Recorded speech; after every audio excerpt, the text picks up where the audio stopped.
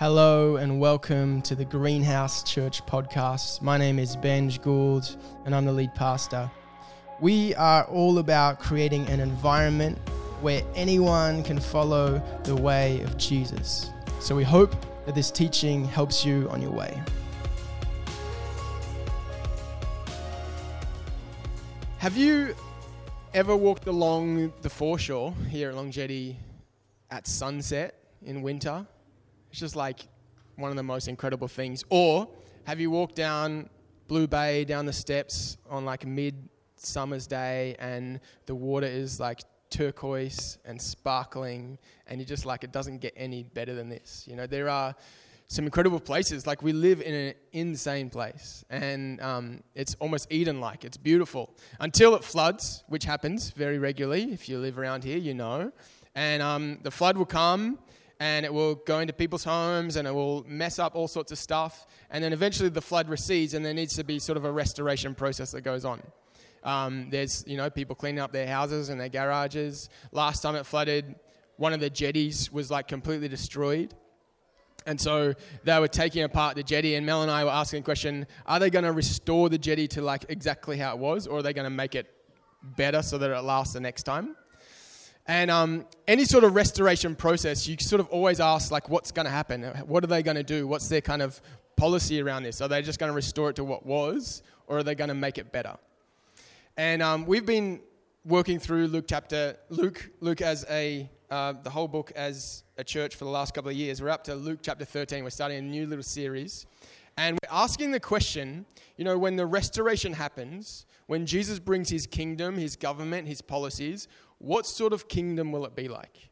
What sort of kingdom is he bringing? What sort of restoration is he bringing? What sort of government policy is he going to put in place when he brings the new heaven and the new earth? And this is Luke chapter 13 is really answering that question. What does the kingdom look like? Jesus talks about the kingdom more than anything else. And so it's really important to think about if like this is the central theme of Jesus' teaching and his life is the kingdom, that he is the king, there is a new kingdom coming, heaven to earth. What does it actually look like? I'm going to start here in verse 1 of Luke chapter 13.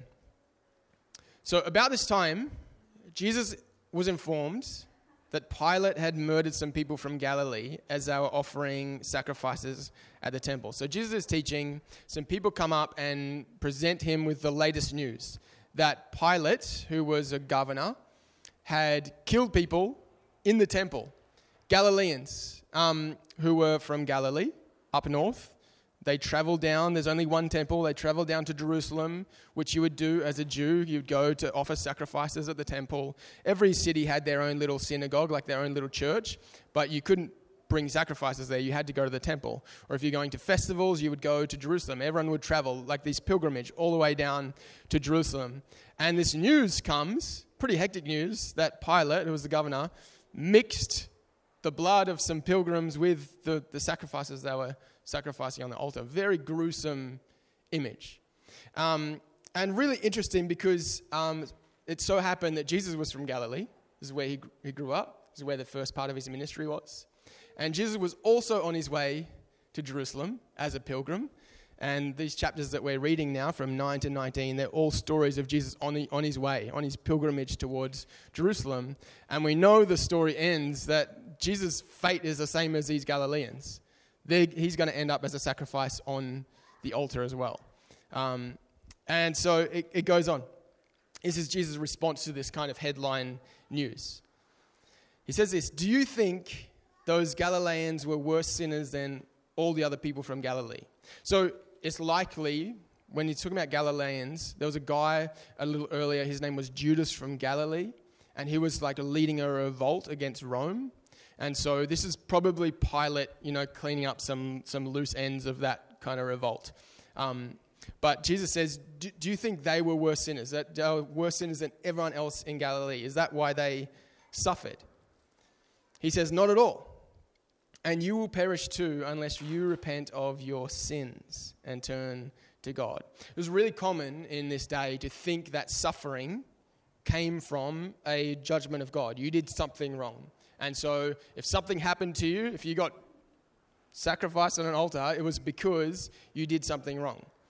But his response to that is really interesting and it sort of doesn't seem like it connects. He says, unless you repent, you'll perish too. Do you think the Galileans were worse sinners than everyone else in Galilee? Is that why they're suffering for their sins? He says, well, unless you repent, you will perish as well. And when we're asking what sort of kingdom is this almost sounds like a threat, right? This is Jesus saying, like, unless you get yourself in line, you're gonna end up on the altar as well. This is anything but a threat. This is an invitation. We often read that as like turn or burn.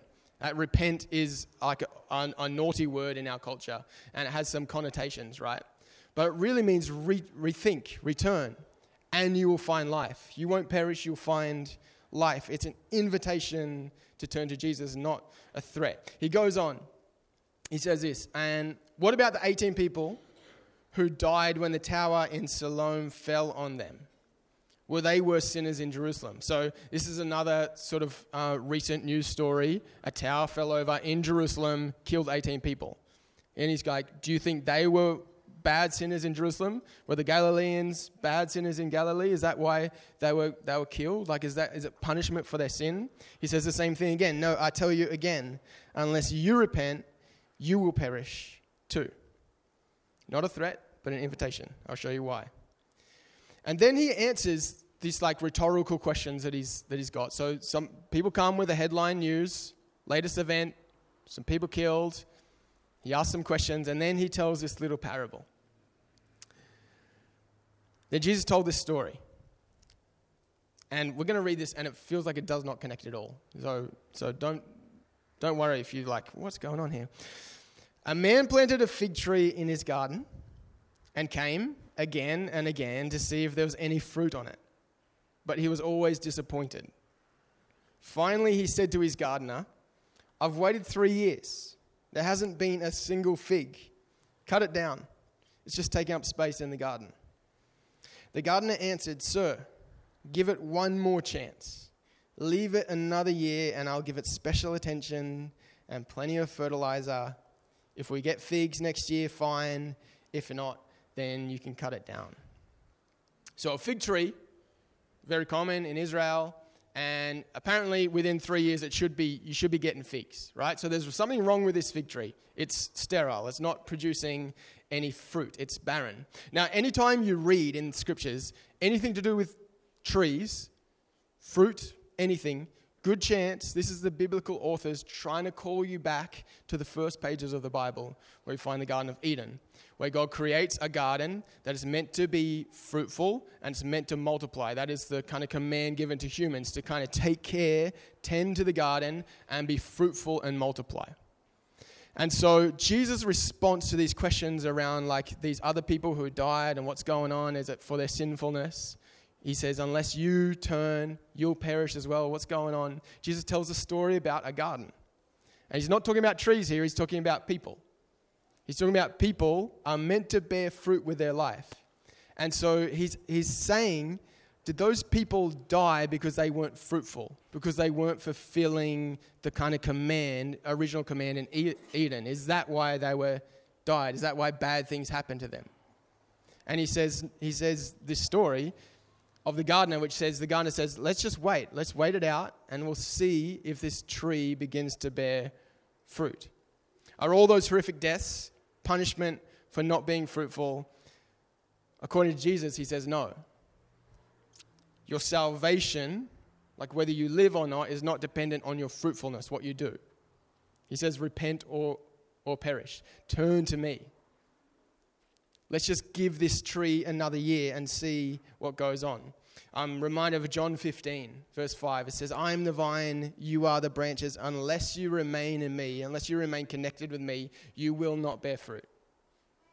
And this is Jesus' kind of thesis around human flourishing. Unless you remain connected to him, connected to Jesus, the source of our faith, then you won't bear fruit. Jesus is saying that there is possibility, even if you have been sterile, even if you have not been bearing fruit, that you will bear fruit in the future. That your past does not determine your future in terms of your fruitfulness. And this story is an invitation again by Jesus. repent and you will not perish. Or in other words, come and find life in me. Come and find connection to me. Jesus saves first, and then fruit comes second. We are the sterile tree that Jesus says, no, don't cut it down yet. Give it more time.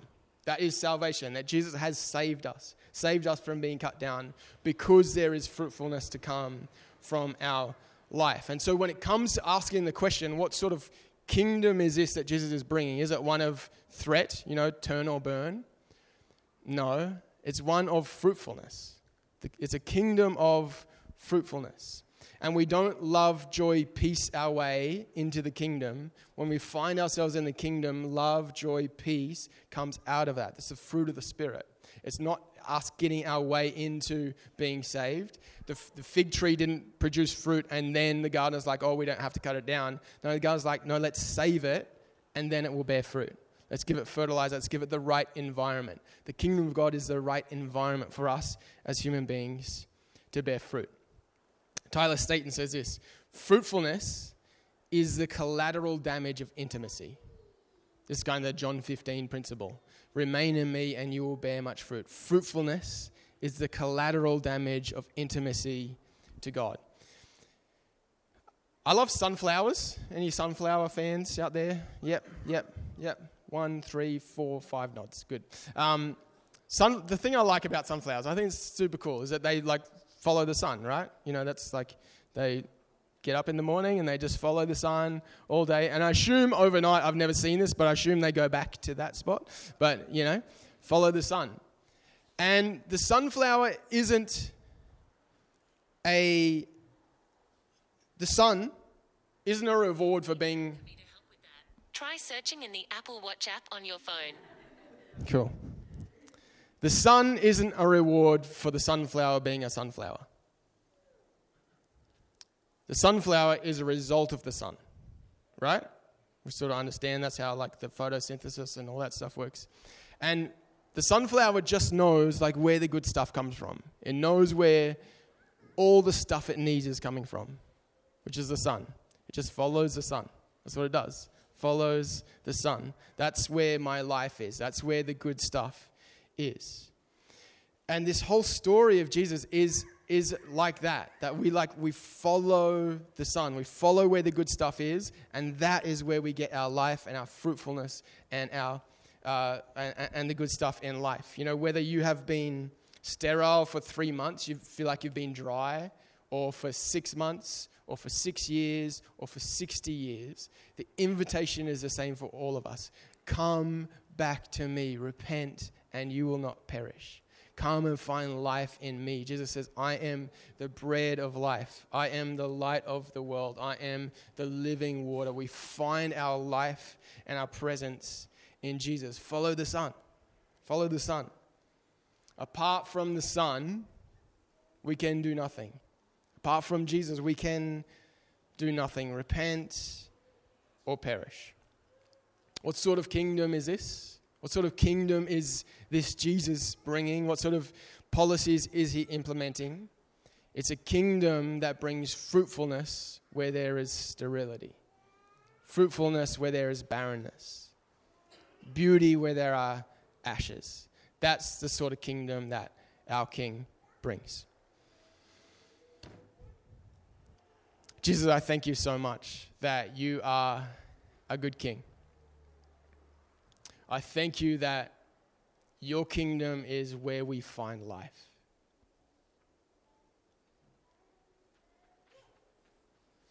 Where we're tempted to point to the things that go wrong in our life as punishment for doing something wrong, for not being good enough, for not approaching, not having the right stuff to approach life with. Our temptation to see sickness or pain as a lack of faith. Thank you that your reminder again is that we don't fruit our way into the kingdom. We don't work our way into the kingdom. It's the gardener's grace to save us and putting us in the right environment that brings fruitfulness. And so as your people this morning, we want to turn back to you. We want to come back to you. We want to find ourselves back in your kingdom, in your government.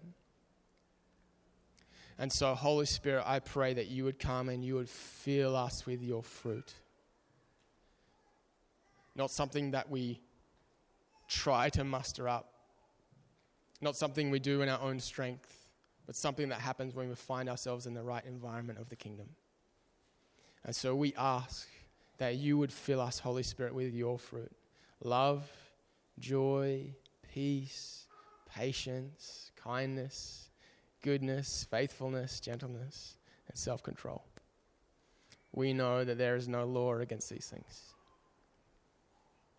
So I pray for those of us this morning that are feeling sterile, that are feeling barren, that are feeling dry. Thank you for your invitation again to come back to you. Living water, bread of life, the Son. May we never be a people that try and walk out fruit on our own. But may we be people connected to your vine, remaining